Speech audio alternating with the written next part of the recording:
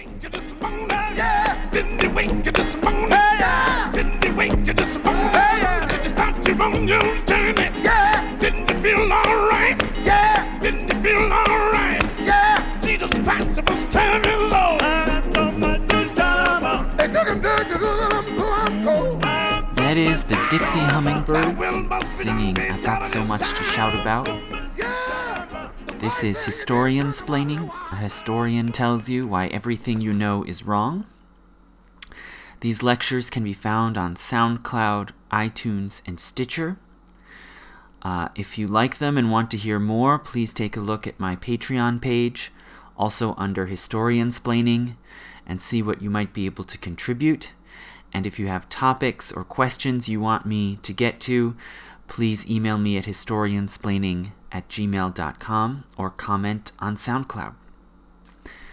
So this lecture is about knowledge and ignorance in the Middle Ages, which is a very important subject because, as I said in the first lecture, people often think of the Middle Ages as a time of ignorance, barbarism, loss of knowledge, and that traditional perception is summed up in the familiar phrase, the Dark Ages.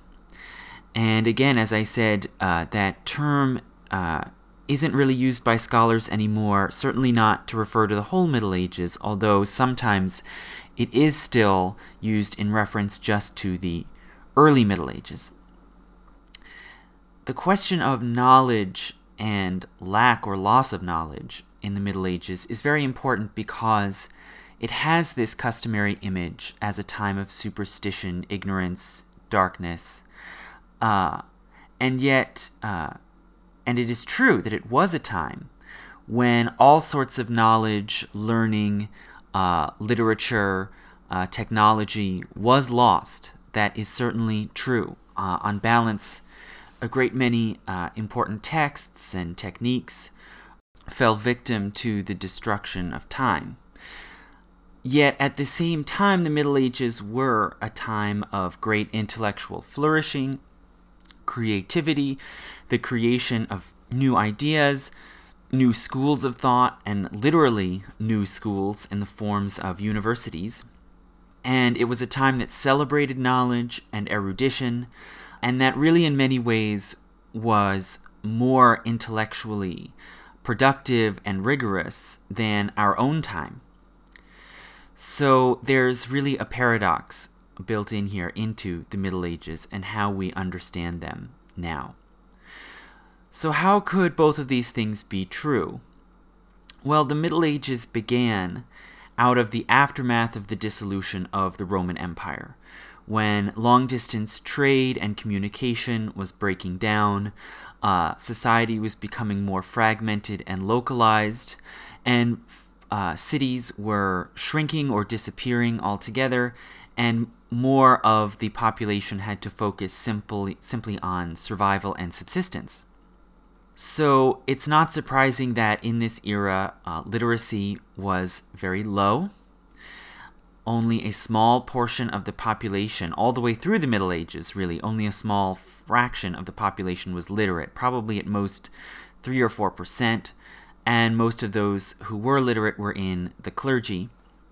Before the printing press, only a tiny portion of people had any need to be literate. Most people were illiterate because there was extremely little chance that they were ever going to get their hands on a written book or even a written document, and so there wasn't much point in being literate.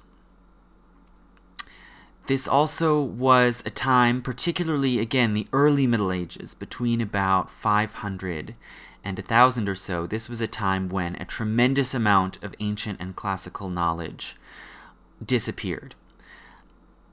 You may have heard before the great classical authors that we still know today produced tremendous bodies of work that were preserved in libraries all around the Mediterranean world, including the Library of Alexandria and others, and only a tiny portion of their works are still available to us today. The great lyric poet Sappho wrote 9 volumes of poetry, around 10,000 lines. We only have about 650 of those lines today. The great playwright Sophocles, the author of Oedipus Rex, we know wrote 120 plays. We only have 7 of them. And other great playwrights like Euripides had bodies of work that are still being rediscovered episodically in tiny fragments. An entirely unknown play by Euripides, which was lost for thousands of years. A few years ago, a small portion of the end of that play was found because archaeologists were able to unwrap the papyrus that had been wrapped around an Egyptian mummy, and were able to find some of the writing of that play by Euripides on the papyrus. So this is the sort of work that we have to do today in hopes of recovering tiny fractions, tiny fragments of what was left over from the ancient world. And a great deal of this work was lost in the early Middle Ages. Now, the vast majority of this work was not lost because the medievals had some sort of antipathy to knowledge. And as I said before, the notion that the church tried to suppress knowledge is completely upside down. The church was the only institution that had the wherewithal to try to preserve some of this ancient knowledge from the ancient Middle East or Greece or Rome. And they devoted a tremendous, perhaps excessive, number of man-hours and resources into trying to preserve ancient libraries. But this was extremely labor-intensive, time-consuming work, and it was a truly uphill battle. If your only technology for recording information in large quantities is on papyrus or on parchment, which was slightly more durable than papyrus, then it's going to be extremely vulnerable. It's flammable, it can burn down in fires, it can be destroyed in floods, it can be destroyed in robberies and ransackings, and even if it isn't destroyed in any of these ways, sometimes you have to use whatever limited resources you have on hand, and so books and documents were cannibalized, erased, reused. I say excessive because producing a single book in the Middle Ages was a tremendous undertaking.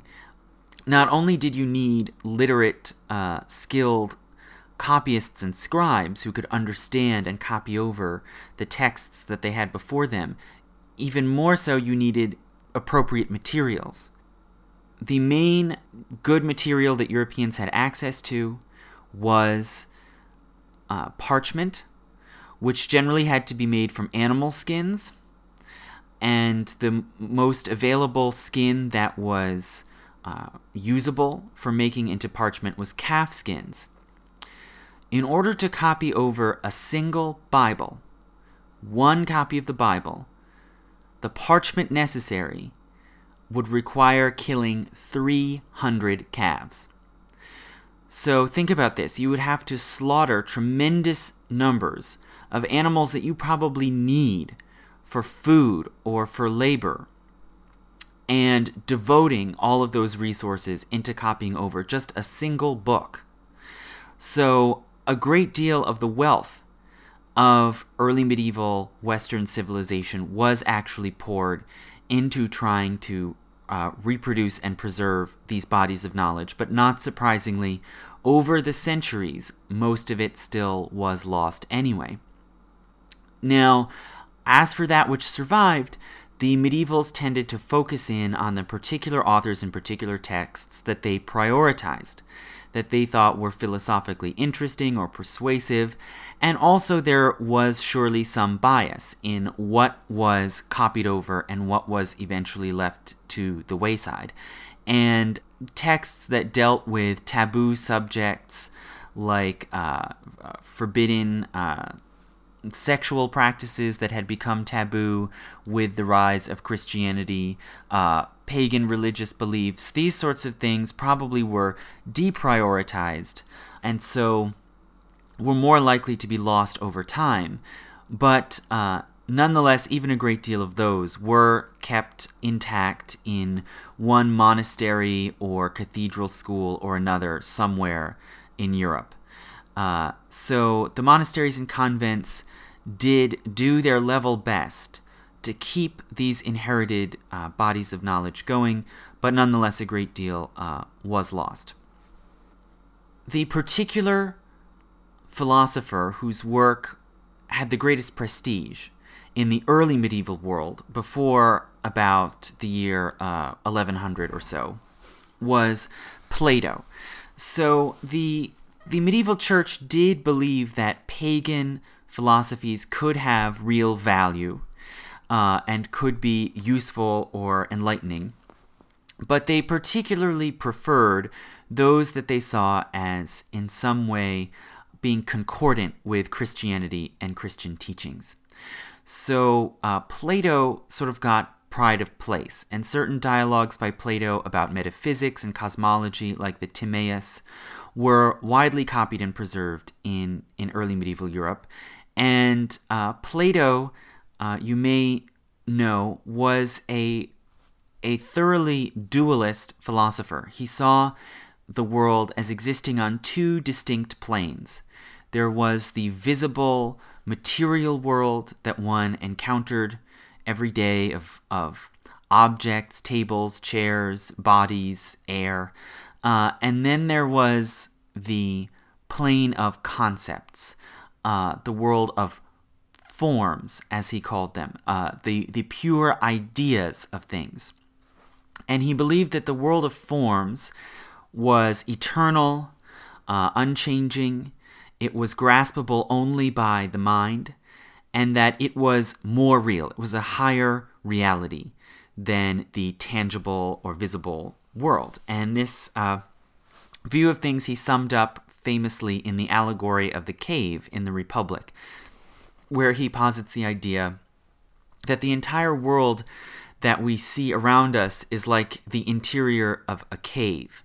And if you imagine people sort of chained in place in a cave, and behind them is a fire, and in front of them is a wall of the cave where they see the light, the flickering light from the fire, and they see shadows of things passing in front of them. And because all they can see is the wall with the firelight and the shadows, they think the shadows are real. They think the shadows are real things themselves. They don't realize that they're just projections of something else that they can't see. And in the allegory, eventually one of these people manages to get out of the cave and is able to see the sunlit world outside and is able to see things themselves, plants, trees, animals. They realize that the shadows that they were seeing on the wall of the cave were not reality. They were just images. So this is the famous metaphor Plato uses to separate and to describe what he thinks of as the real experience of most human beings, that most of us are stuck only seeing images or shadows and not seeing the real things themselves, which are only accessible to the mind or the spirit. So this sort of way of viewing the world that you see in Plato was amenable to many Christians in the early centuries of the church, during the Roman Empire and the early Middle Ages. And Platonic thinking had a profound effect on early Christianity. The particular Christian thinker who really became the defining philosopher of the early Christian world was Augustine. So St. Augustine was a monk and abbot and bishop of the city of Hippo in North Africa, in what's now Algeria in North Africa, in the late 300s and early 400s. And Augustine did not grow up as a Christian. He was a pagan. For a while, he also embraced the Manichaean religion.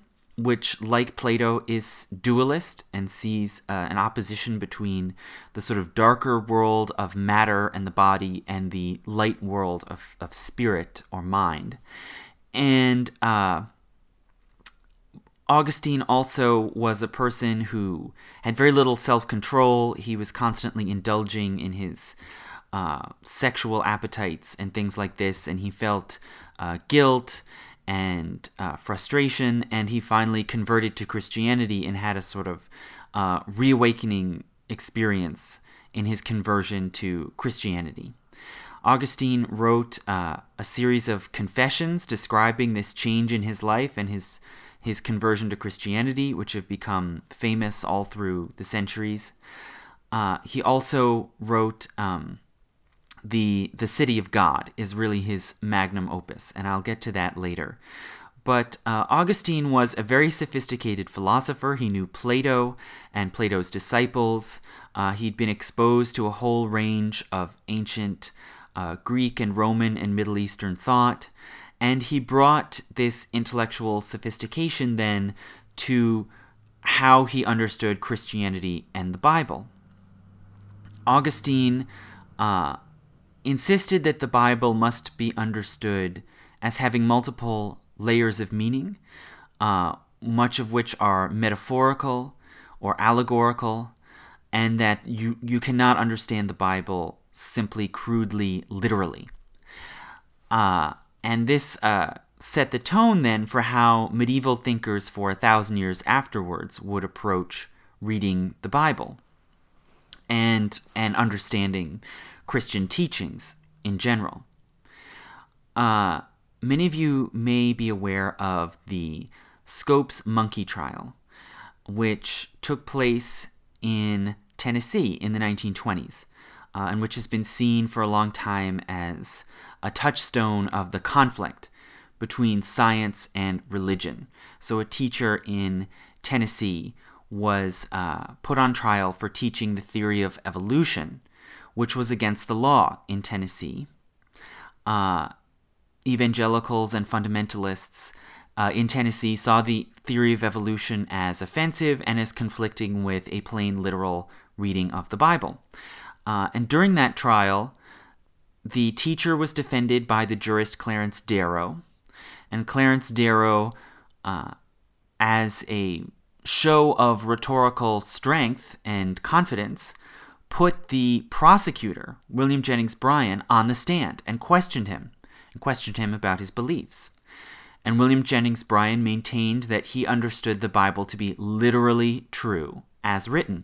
And Clarence Darrow said, okay, so these passages in the book of Genesis that describe God as separating the light from the darkness on the first day, and then separating the heavens and the earth on a second day, and there was an evening and a morning, and then a third day, God separates the land from the waters, and there was an evening and a morning. Darrow asks him, so were these real literal days? And William Jennings Bryan said, yes, of course they were, that's what it says.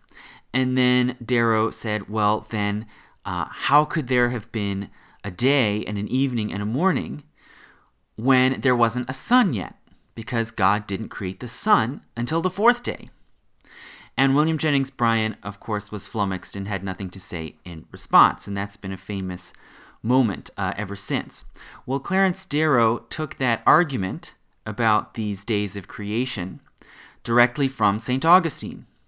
That was Augustine's first argument that he put forward for why the Bible cannot be taken as literally true. And Augustine maintained that the days described in the first chapter of Genesis are not real days, they're just sort of moments in the unfolding of time, which may have been instantaneous or may have taken thousands or millions of years. So Augustine had a very nuanced way of approaching the Bible. He believed that whenever the Bible seemed nonsensical or contradictory, you had to look beyond the literal meaning to a more nuanced, metaphorical, or allegorical meaning. And he also put a moral criterion on how you read the Bible.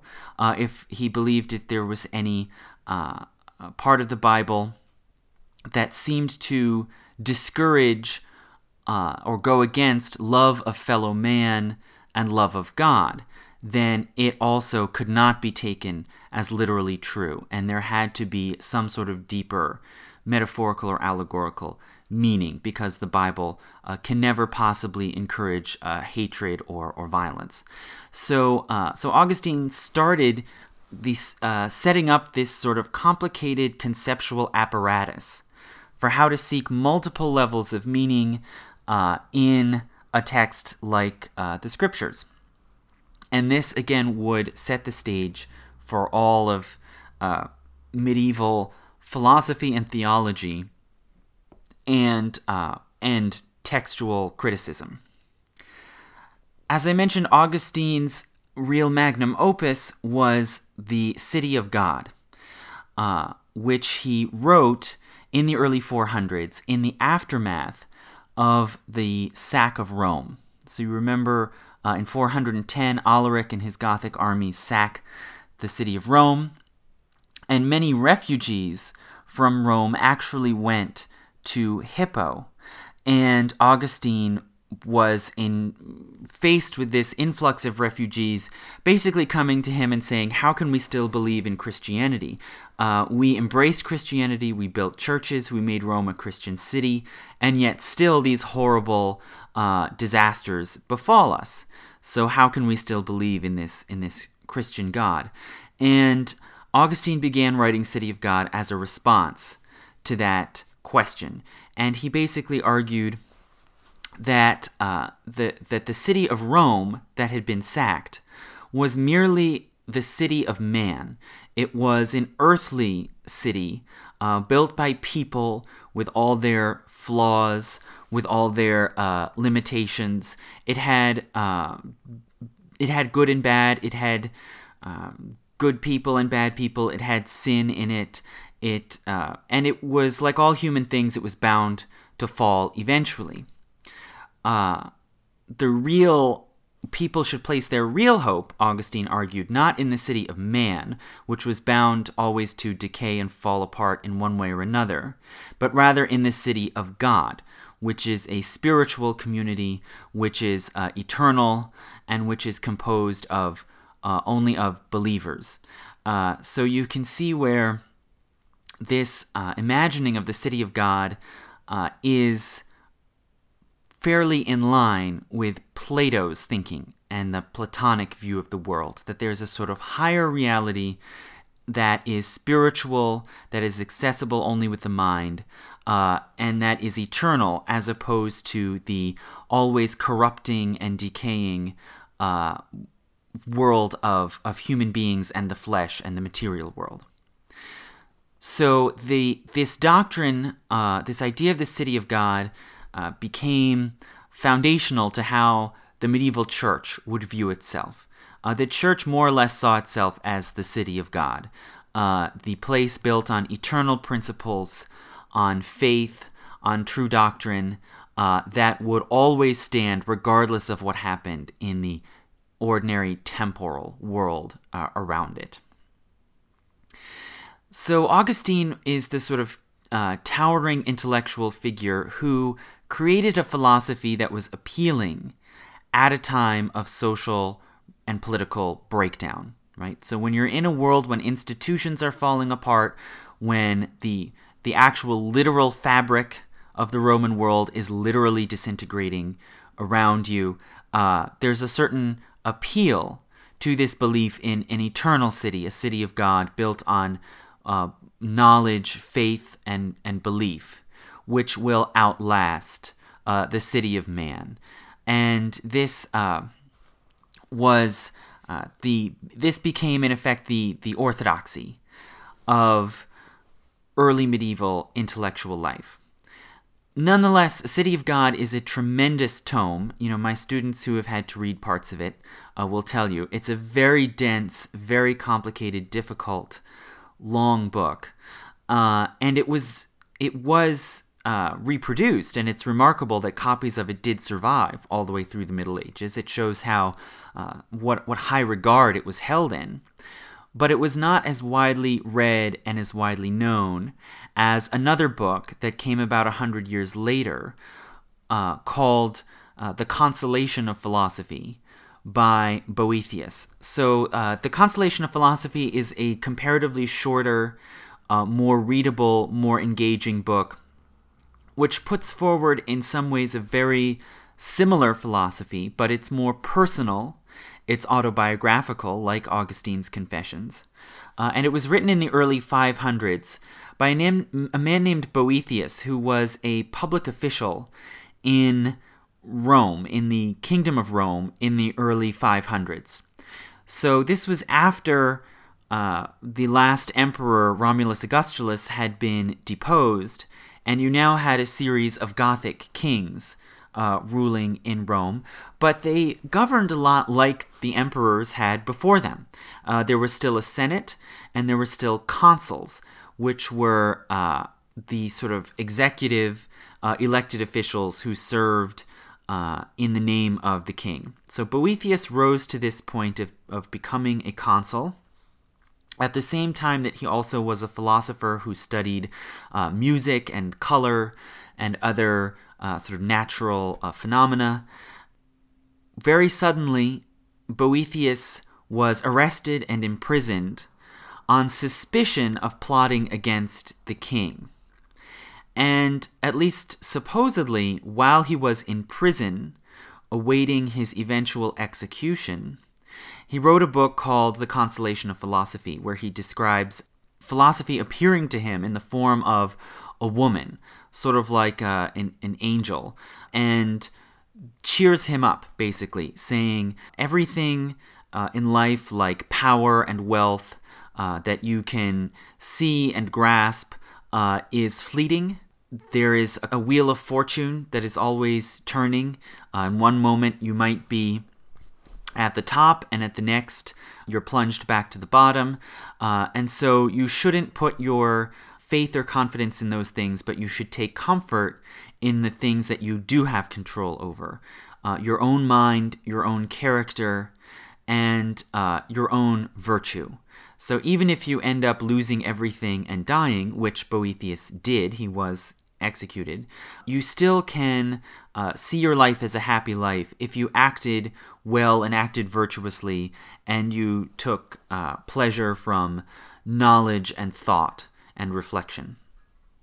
So Boethius becomes the real sort of handbook for life in the Middle Ages and continues to be enormously authoritative and widely known all the way through the early modern era.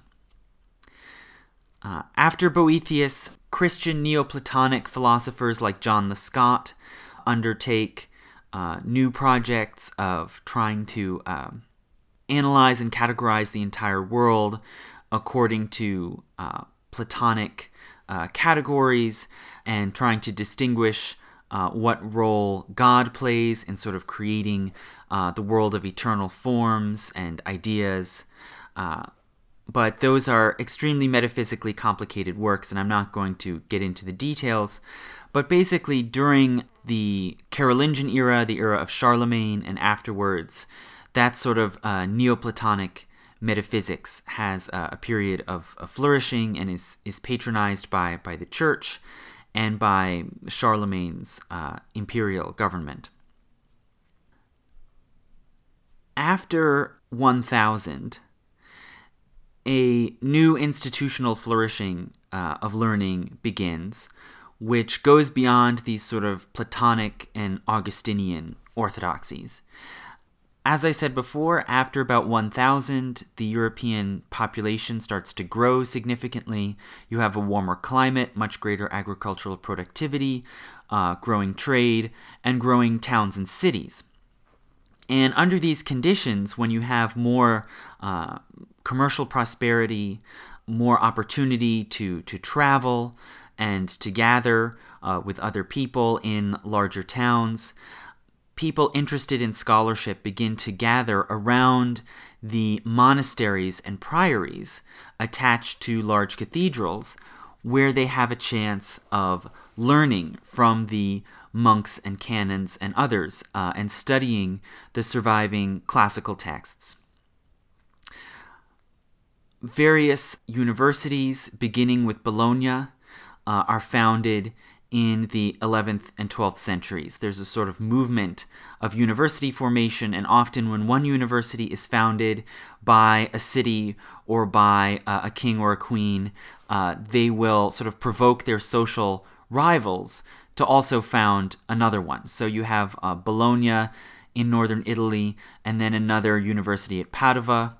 You have Salamanca and Valladolid in Spain, universities at Paris and Toulouse in France, Oxford and Cambridge in England, and universities at Prague in Bohemia and Naples in southern Italy. All of these open by about the year 1200. The huge growth in popularity of classical studies and the creation of these universities stemmed also from the huge wave of recovery of classical knowledge from the Islamic world, particularly from Islamic Spain. And I'll talk about that more later. But as the Christian states carried out the reconquest through Spain, they were able to capture cities with large, rich libraries of Greek and Latin and Arabic books in Spain. And as workshops were set up to translate these works into Latin that other Europeans would understand, there was a kind of knowledge rush through Europe. And schools and universities grew. They began to teach medicine and astronomy and other forms of philosophy that were now pouring out of these translation schools in Spain. It became conventional for universities to set up a regular curriculum, which involved several standard courses of learning that were called the trivium, the quadrivium, and then higher advanced studies. So the trivium means the three ways, and it was the three most basic subjects of learning or arts which dealt with language, and those were logic, rhetoric, and grammar. The medievals were extremely serious about logic, and the philosophy of the schools, or scholastic philosophy as we call it now, was very insistent on learning Aristotle's syllogisms and mastering very sophisticated logic and the terminology of logic.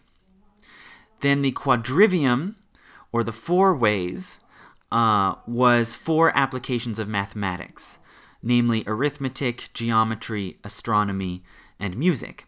And medieval philosophers argued that arithmetic was the manipulation of pure number, geometry was number in space, astronomy is number in space and time, and music is number in time. Okay, the mathematical manipulation of sound, which is always dynamic. Once a scholar had mastered the trivium and the quadrivium, he could then pursue higher studies, which would prepare him to be a professional of some sort. And the main higher studies were medicine, law, and philosophy. And it was generally agreed in the schools that philosophy was the highest discipline which the most ambitious students should pursue, and that the highest form of philosophy was theology, or the understanding of God. So there was a great enthusiasm for all of this classical learning coming out of the Islamic world and the recovery and analysis of ancient texts. But as anyone who reads this corpus will surely know, there are a great number of tensions and contradictions. The ancient philosophers of Greece and Rome didn't all agree. They often had bitter disputes with one another. Also, the early church teachers, who were also studied in the schools, like Augustine, Eusebius, Cyprian, Tertullian, they didn't all agree about things either. There are a lot of tensions and contradictions among them. And most particularly, the sort of crucial tension that arose in the schools was between the accepted orthodox teachings of Plato and Augustine on the one hand, and Aristotle on the other. So Aristotle was a student and disciple of Plato in ancient Athens, yet he had a very different worldview from Plato. He was an extremely creative, prolific thinker and researcher, and he had a very different approach from Plato. He was much more empirical. He was interested in using the senses and careful observation of the visible world. He observed and cataloged living creatures, animals, plants, the body, politics, history, and he had a much more optimistic view of human capabilities and faculties. He believed that human beings could cultivate their virtues or excellences and could achieve what he called eudaimonia, flourishing or well-being, through experience and action in the world.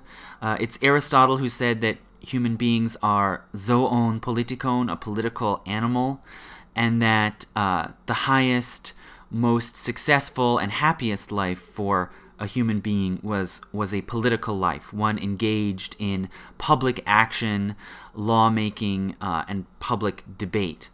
So he really celebrated human life and the human mind in a way that Plato took a much dimmer view, that human beings didn't really have access to sort of the higher truths and higher realities other than a tiny minority of philosophers. So there was a lot of disagreement and confusion over what to do with these ideas, particularly Aristotle's ideas, as they were being revived and reintroduced to the Latin West in the 1000s and the 1100s. And you ended up with intensely divided faculties at these universities and intensely clashing schools of thought over what to make of these multivarious ideas and sources. And the process of debate that scholars adopted to try to work out these contradictions and to try to settle on a consensus understanding of the ancient wisdom came to be called scholasticism, right? The philosophy of the schools. And scholasticism is essentially a philosophy of disputation, a philosophy of examining disagreements and searching for reconciliation among them. So as I said, a lot of this material was coming from the Islamic world, which had preserved a much greater share of ancient knowledge, a lot of which they got when they conquered areas like Palestine and Syria and North Africa, and a lot of which they actually bought or bargained for from the Byzantine Empire. And most of it came back into Western Europe through Spain. Some also came through other avenues like Sicily. In the early 1100s, Sicily under King Roger II was a multi-religious kingdom, and King Roger employed various Islamic scholars like the geographer Muhammad al-Idrisi, and this was an avenue by which all sorts of historical and geographical knowledge could come into the Latin West. Aristotle, of course, was the biggest, most authoritative, most influential scholar whose works were rediscovered in this way. And also, with Aristotle came the works of various Muslim commentators who had analyzed and added to Aristotle's corpus. For example, Ibn Rushd, whom the Europeans called Averroes, was the foremost authority and commentator on Aristotle. And both Aristotle and Averroes, even though neither one was Christian, both of them came to be regarded with tremendous respect and reverence in the late medieval universities, and Aristotle customarily was simply referred to as the philosopher, and Averroes was called the commentator. So if you're looking through Thomas Aquinas and he just starts talking about the philosopher, he means Aristotle. So a sort of cottage industry developed in these universities, particularly the University of Paris, as well as Naples, Oxford, Cambridge, and others. A sort of cottage industry arose of debating and writing analyses and attempts to reconcile the different views that you see in different important ancient philosophers. And St. Anselm, who I mentioned before, was the first to undertake this project in the early 1100s, and he is sometimes seen as the founder of scholasticism, but he really was quickly overshadowed by a new superstar who came shortly afterward, named Peter Abelard. So Abelard was a French minor nobleman who was supposed to go into knighthood. That would have been the normal course for someone of his birth. But he decided that he was an intellectual genius, and instead he traveled around France and other parts of Europe, basically going to different schools and universities and barging in and challenging and debating the views that were being taught, including by his own teachers at Paris. He became a sort of a showman and superstar of debate. He could run intellectual circles around most of his rivals. However, for us today, he's famous more because of his personal life. He joined a priory in Paris and became a tutor to a young, sort of equally brilliant woman named Eloise. And we don't know what Eloise's surname was. We don't know what her exact birth was. But she was the niece of another canon at the University of Paris. And she was known in Paris as a sort of brilliant linguist. She had mastered Hebrew, Greek, and Latin already at a young age, and that was very exceptional at a time when most scholars didn't even know Greek and hardly anybody in Western Europe knew Hebrew. She stood out as a wunderkind. Abelard was hired to be her tutor. He found her, brilliant and fascinating, and they had an illicit love affair. Although Eloise did not want to get married or have children, she saw that as an irritating distraction from her intellectual life. But they did have a brief affair of some sort. When Eloise's family found out that her tutor had crossed this boundary, they attacked him and castrated him. He was forced to join a monastery, and Eloise became a nun and eventually an abbess, but they continued their correspondence and their intellectual friendship. So they are still famous today because of their love affair and because of their letters. So this is what makes Abelard kind of a legendary figure today, but there is no doubt that he was a searingly brilliant and innovative mind. And possibly his most important work, apart from his correspondence with Eloise, his most important work was a book that he compiled called Sic et Non, which simply means yes and no. And what Abelard did in Sic et Non is he put together a long list of important and difficult philosophical questions, particularly questions about how to understand the Christian religion in light of logic and philosophy. And for each of these questions, he cited different views that different teachers in the past, like Augustine or Plato, had taken, and on each side of the question. Okay, and then simply left them there and did not provide a correct answer.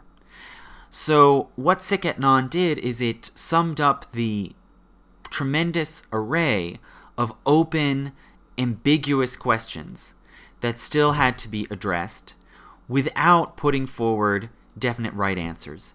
And it helped to kind of blow open the scholastic conversation.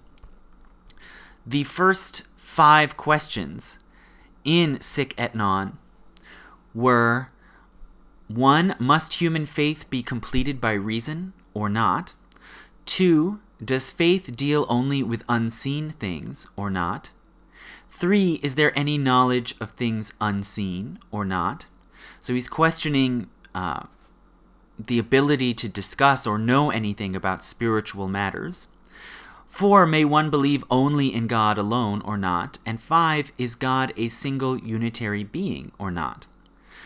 So these are the sort of major questions that you might think Christian dogma had been very settled on by this time. But in fact, they were very open to question. Later on, he asks about whether God is all-powerful. Is God the cause and initiator of evil or not? Can God do anything and everything or not? Is it possible to resist God or not? So he's asking these troubling questions, probing at the notions that God is all-powerful and that God is benevolent, when, as anyone could see then as now, that it doesn't make sense logically that God could be all good, all-powerful, and that there could be evil and suffering. So these are the sort of hard questions that Abelard spurred on and that were taken up and grappled with by later philosophers. So Abelard was sort of the early superstar of scholasticism, and later in the 13th century, the sort of crowning, or what was seen at the time as the crowning achievement of scholasticism, was the Summa Theologiae written by Thomas Aquinas. So Aquinas was, again, a young minor nobleman. This time he was from Sicily. He went very early on in his life and became a teacher at the University of Paris.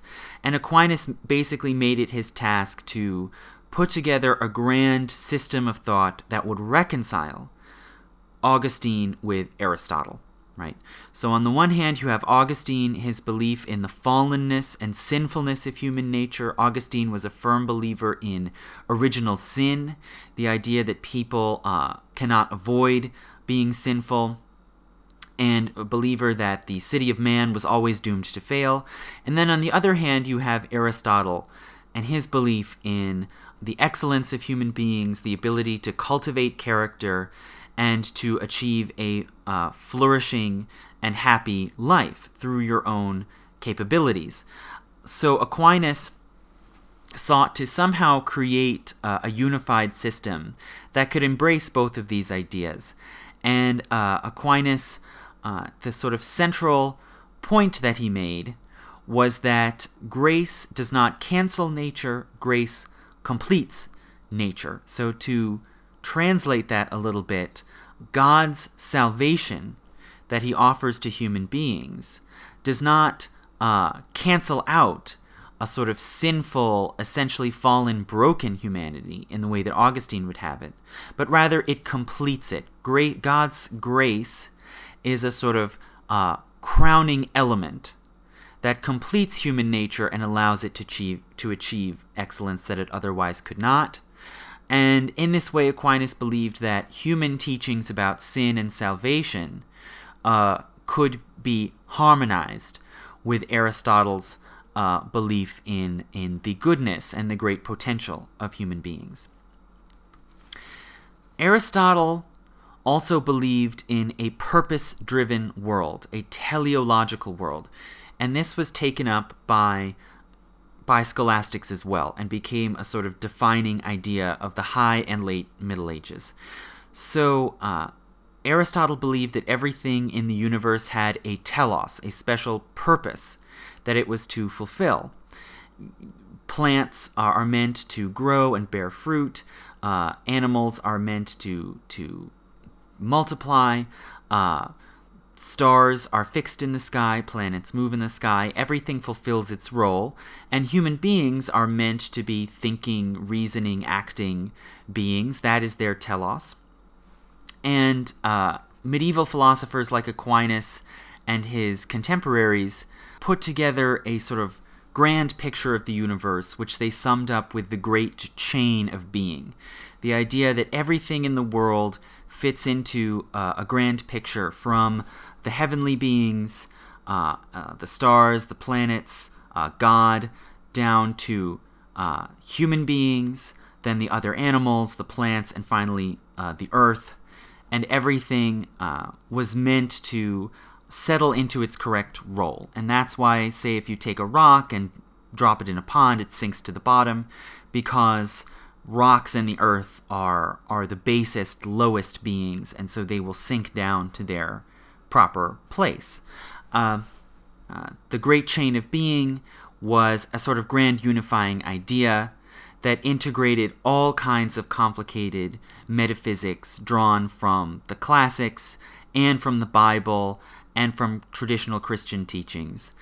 But it was very complicated, right? It relied on the belief in all sorts of different substances, acting and interacting in complicated ways. It tried to combine this sort of Aristotelian metaphysics with also belief in God, with creation, and with an eventual end of the world.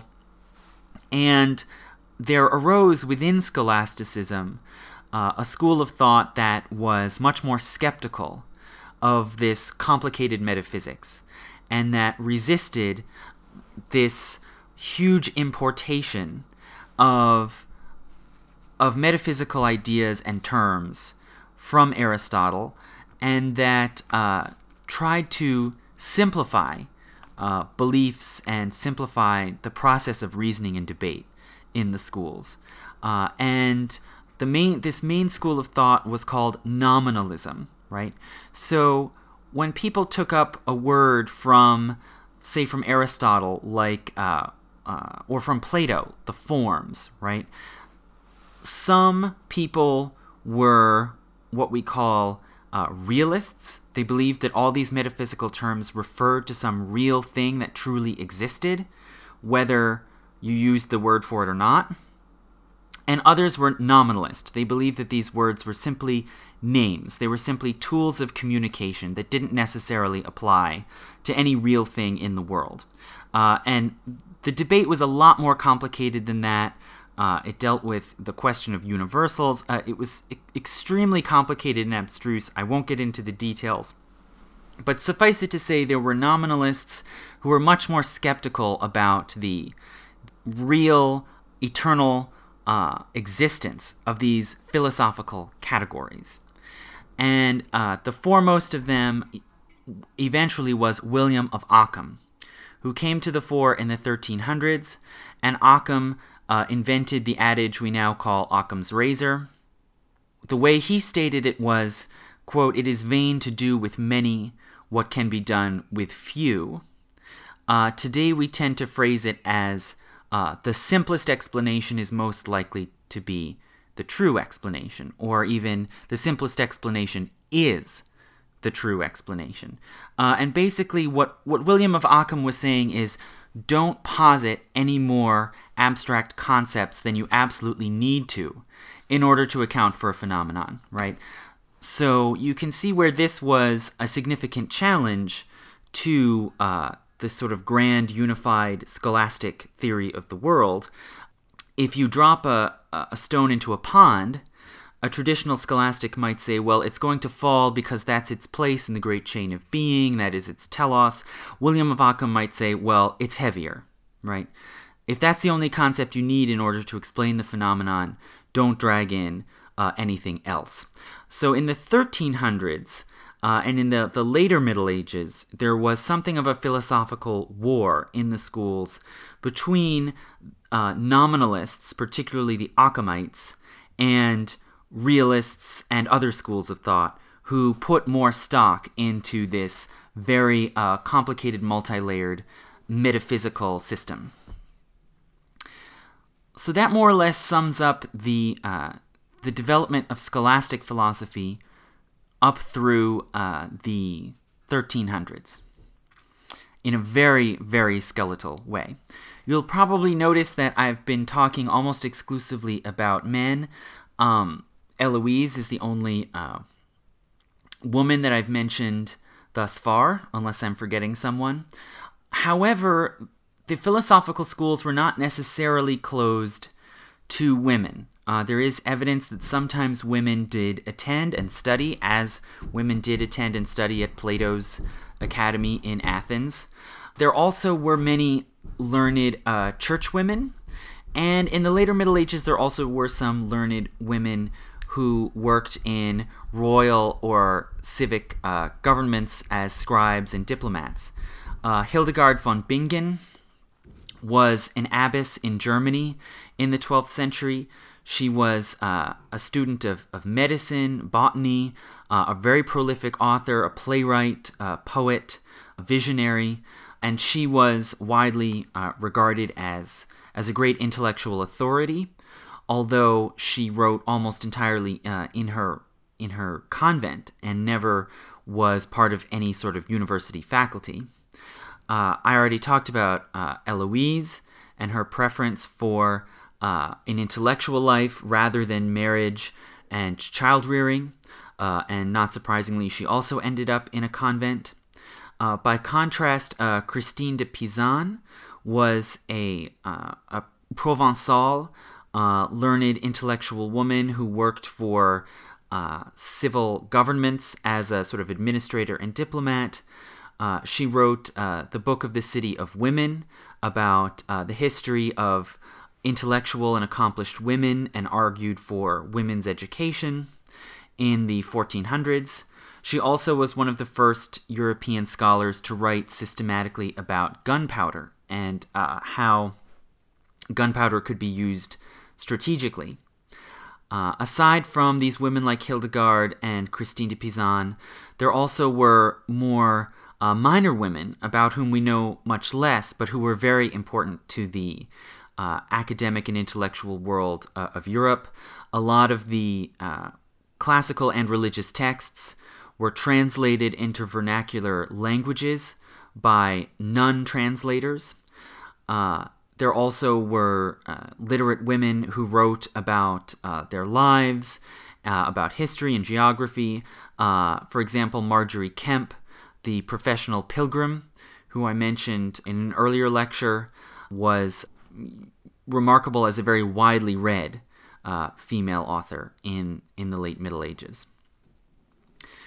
So in this way, the intellectual world that flourished from the 11th through the 14th centuries was rich, it was complex, it was dynamic, but nonetheless it was fairly aloof and isolated from most of the rest of society, right?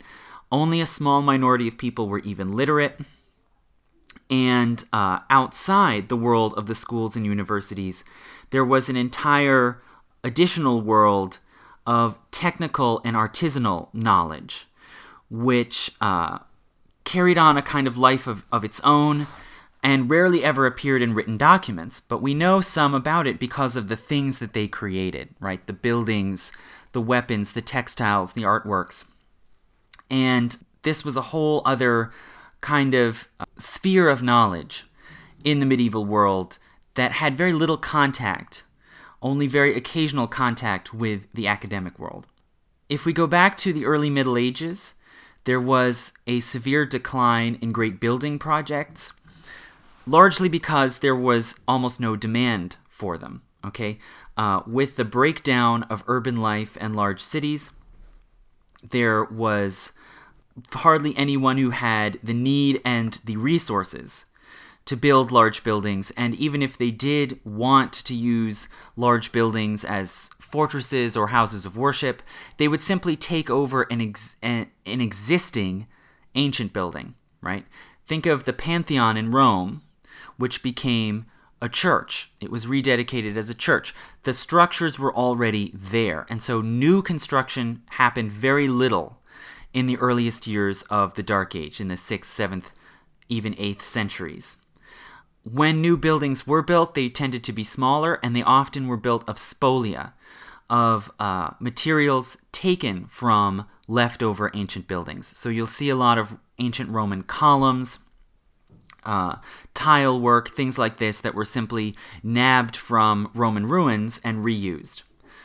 Other new buildings, like small fortresses, tended to be made in wood.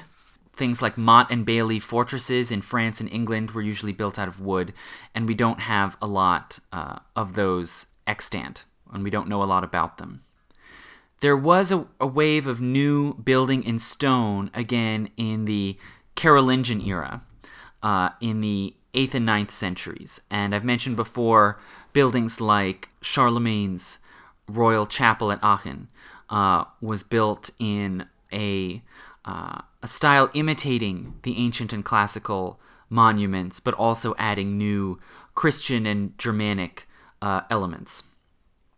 Later in the High Middle Ages, especially in the 11th century, there was another wave of building, and the first sort of distinctively medieval architectural style was the Romanesque style, which was popular especially in the 11th century all over the Latin West.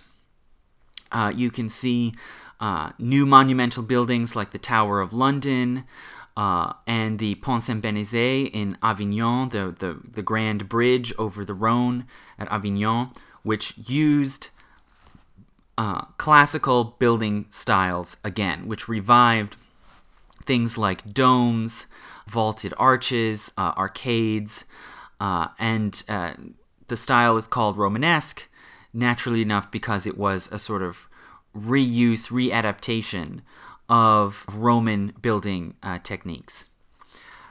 This Romanesque style gradually evolved into Gothic in the 12th and 13th centuries, as I've mentioned before.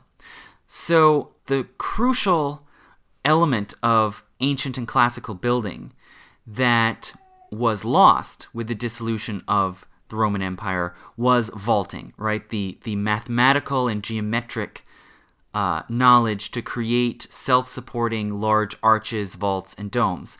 And it seems that was lost for a time, but when there was a demand for large buildings, it could be recovered. Stonemasons were able to deduce how those sorts of structures were created, and they were able to reproduce it. And they did so, like most technicians, they did so by experimentation, imitation, and learned skills, not through written documents. The great cathedrals of the High Middle Ages, which you can still see at Notre Dame or Chartres or Canterbury or Cologne, they were not built with any written plan. You're never going to find any book or schematic drawing anywhere that shows you the plan laid out for one of these cathedrals. Rather, a team of builders would come to a site and they would begin the building using certain mathematical patterns, and they would create templates, sort of wood blocks that showed the size and shape of stones that they were using to create these mathematical proportions. Once they had built a portion of the building, they would leave the templates, they would go home, and sometime later, maybe 10, maybe 50 years later, other builders would come. They would find those templates, and they would continue building. But they would improvise as they went, simply using those templates, right? So it was learned skill and practice that allowed people to build these very elaborate, mathematically sophisticated buildings, and it was done without written plans or schematics. The same sort of skill was used in all kinds of other crafts and pursuits in the High and Late Middle Ages. I've mentioned before the labor-saving inventions that harnessed natural power where human power was scarce. There was a tremendous proliferation in the use of water mills, and they were put to all sorts of new uses that hadn't been known in antiquity.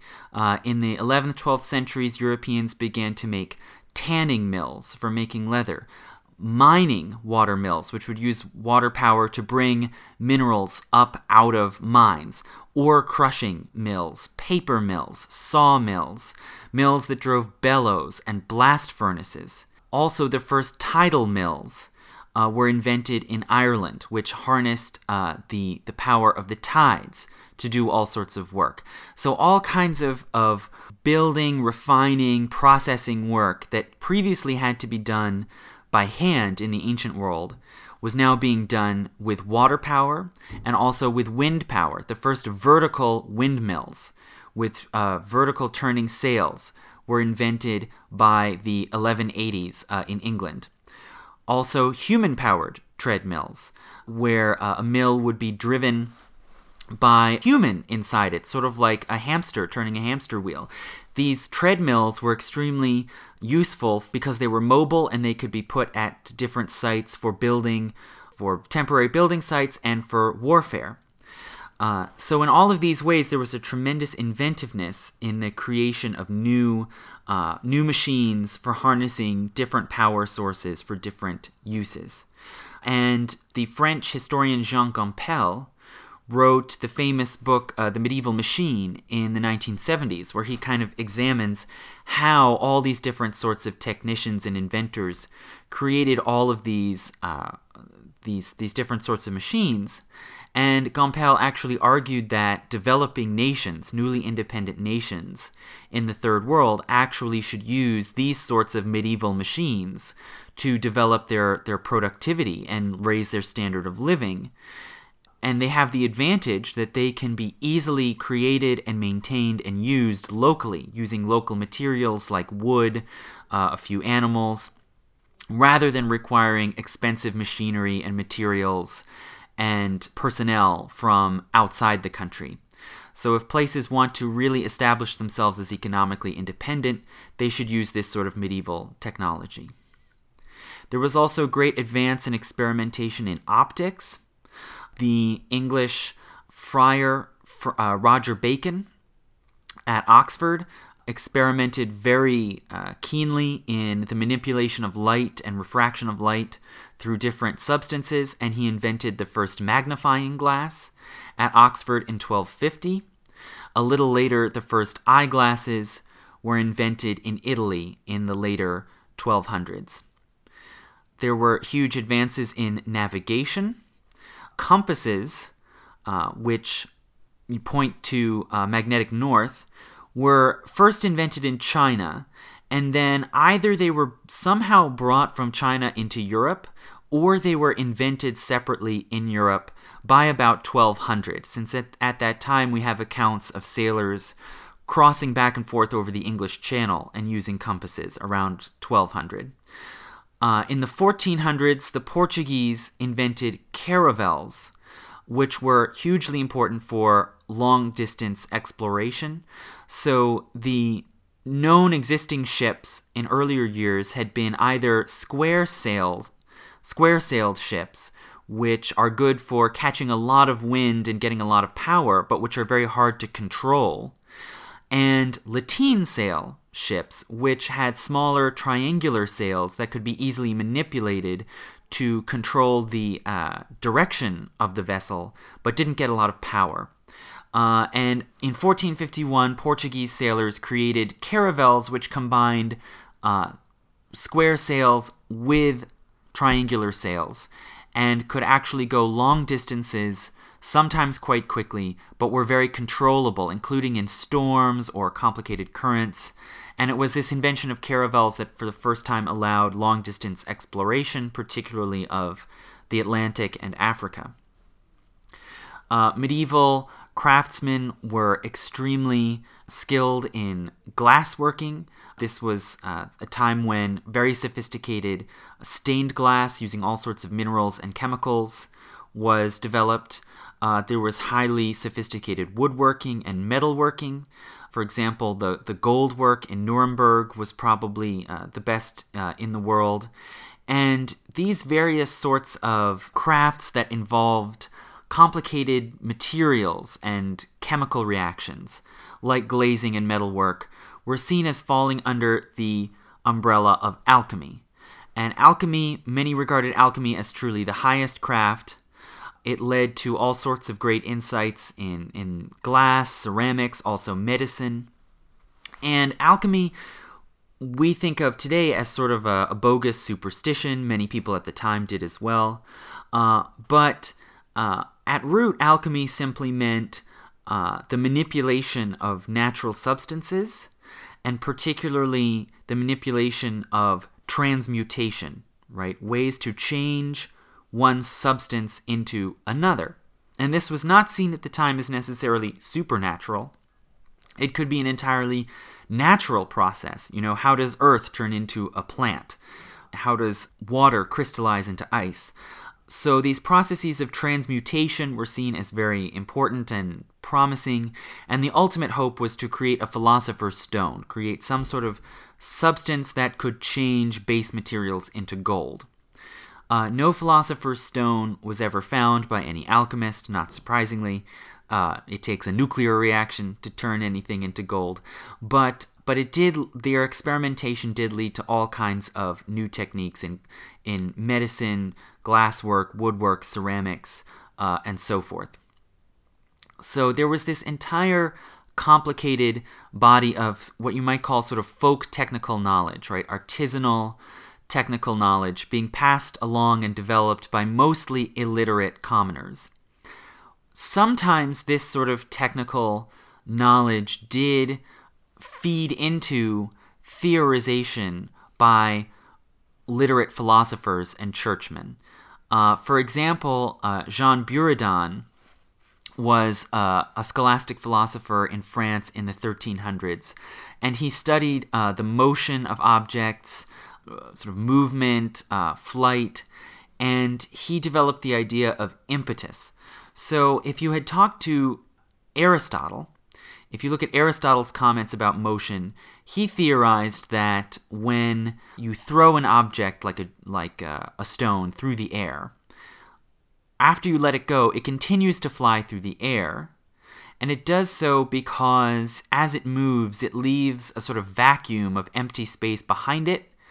Air then rushes in to fill that vacuum, and as it does so, it pushes the rock forward, hence it keeps moving. So this was Aristotle's answer to the question of why is it that when you let go of an object, it keeps moving.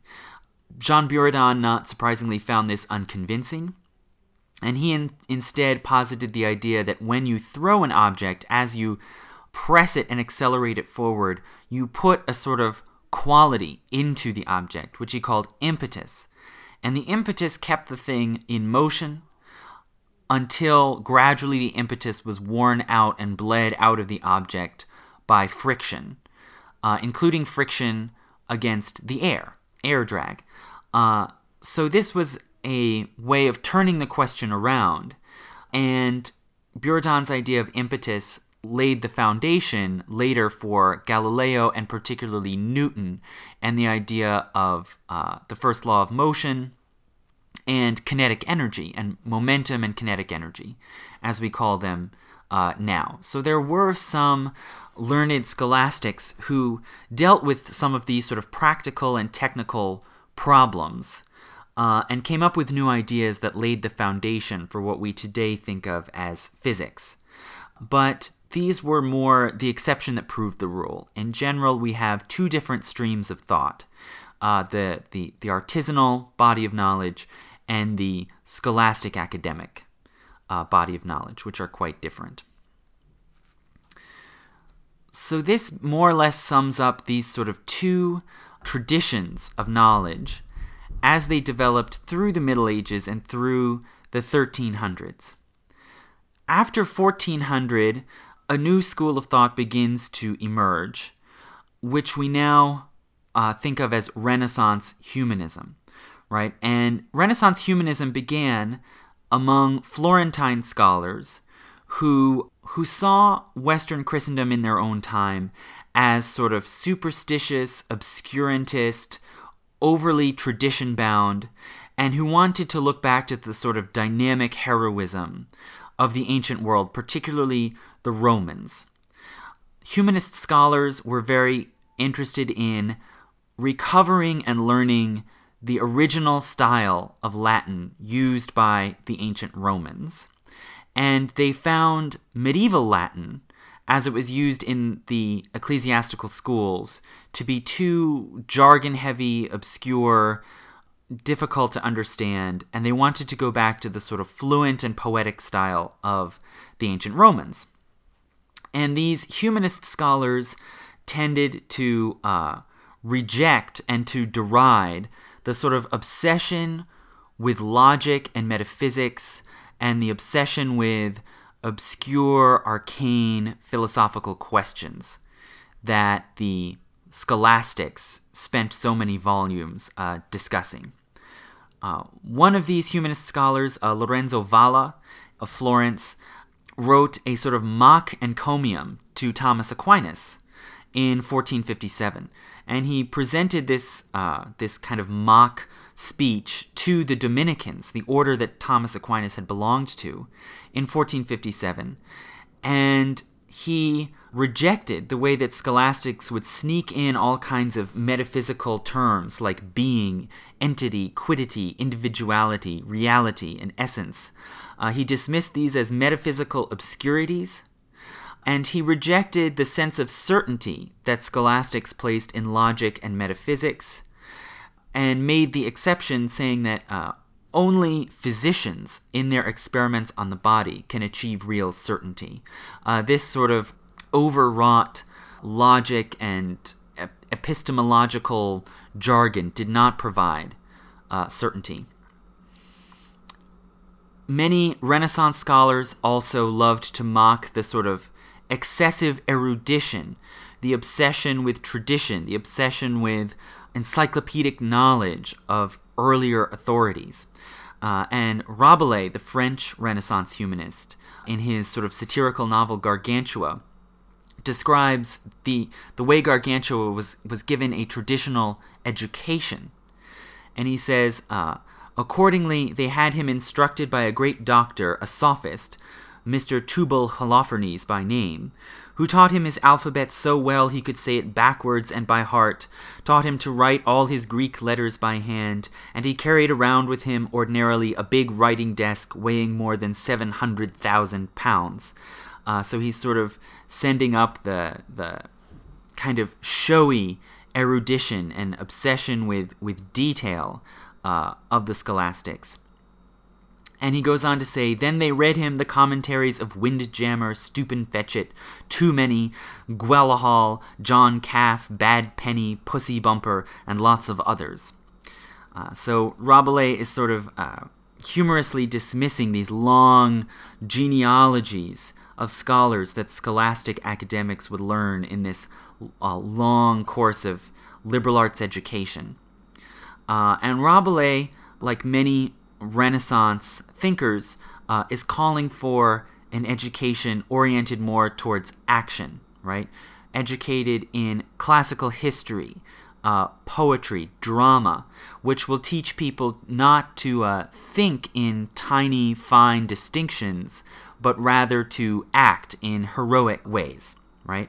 Renaissance thinkers focused on individual achievement and greatness. They celebrated figures like Alexander the Great and Julius Caesar. They valued action over academic knowledge.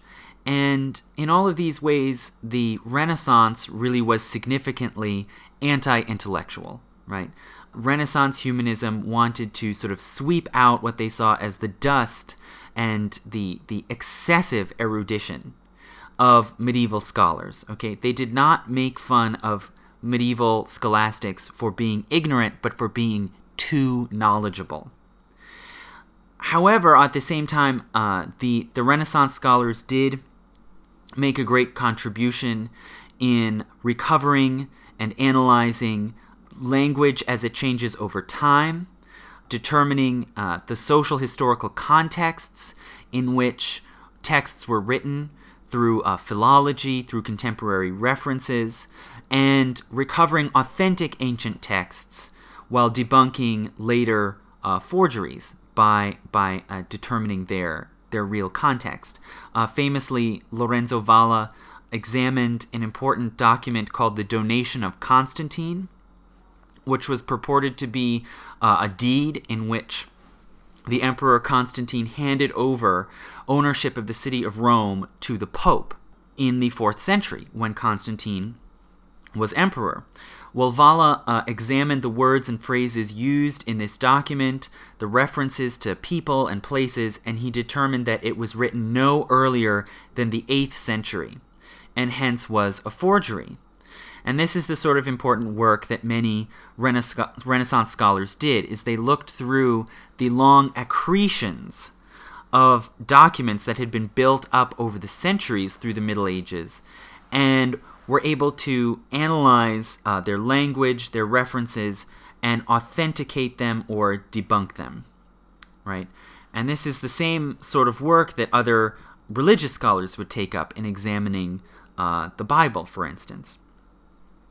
The Renaissance scholars also had an intense interest in mysticism and magic, right? So, as I've said before, the interest in alchemy, which was seen as a learned craft or learned art in the Middle Ages, became even more popular and inspired even more enthusiasm in the 14 and 1500s.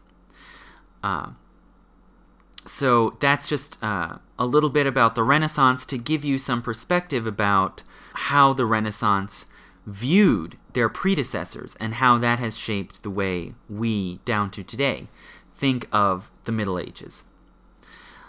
Finally, I'll just briefly comment that some scholars today look at the so-called scientific revolution, right? The explosion in experimentation, systematic cataloging of natural phenomena from about Galileo or even earlier up through Newton, and they some today theorize that the scientific revolution came about because these two separate spheres of knowledge that I've been talking about, the scholarly world of the universities and the technical and artisanal world of artisans, finally came together.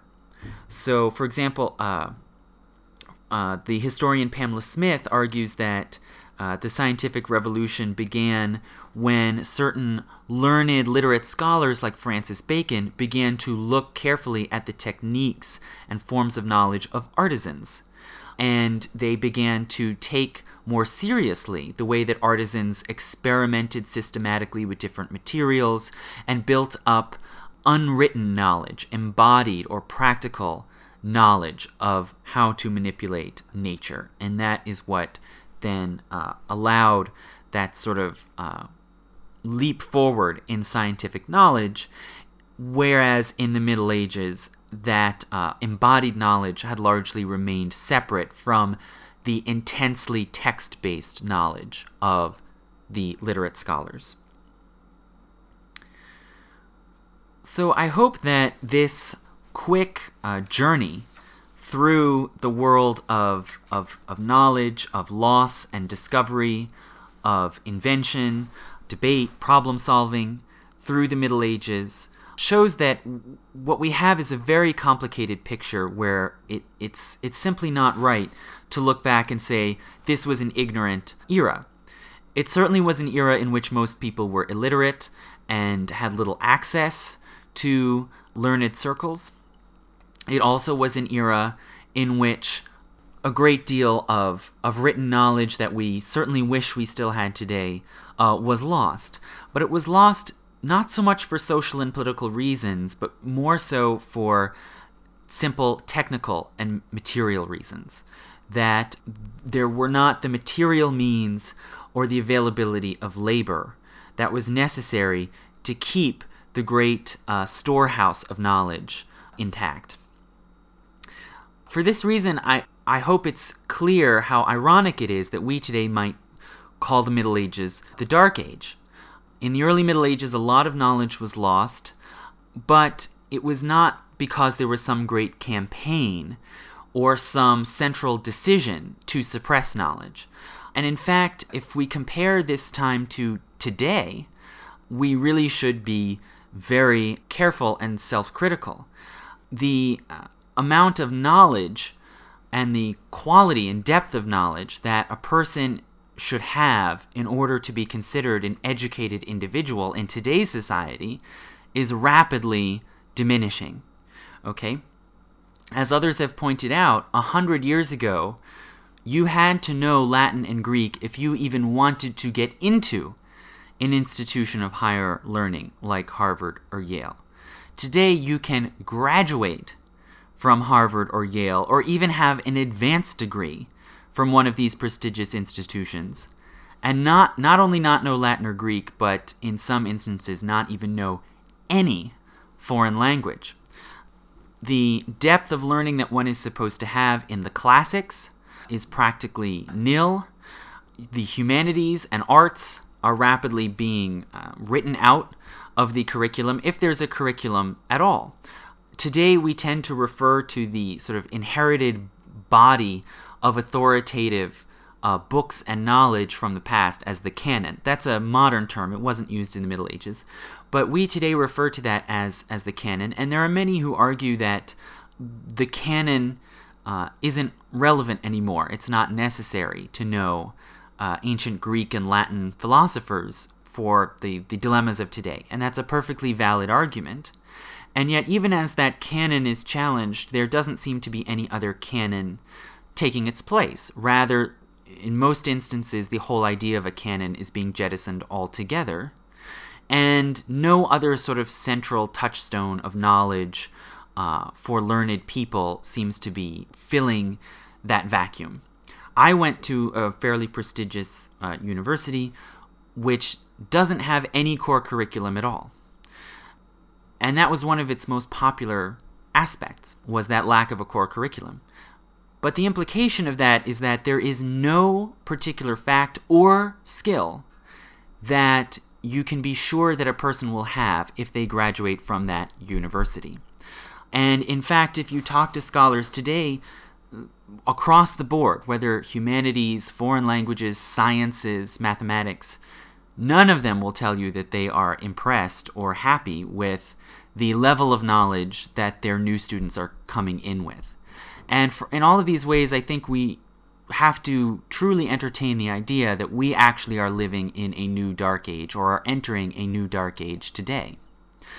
The historian of the early Middle Ages, Paul Friedman, when he taught a course at Yale about the early Middle Ages, he spoke a bit about this notion of the Dark Age, and he referred to an incident in World War II where a British officer went undercover in rural Crete during World War II, and he was able to capture a German general.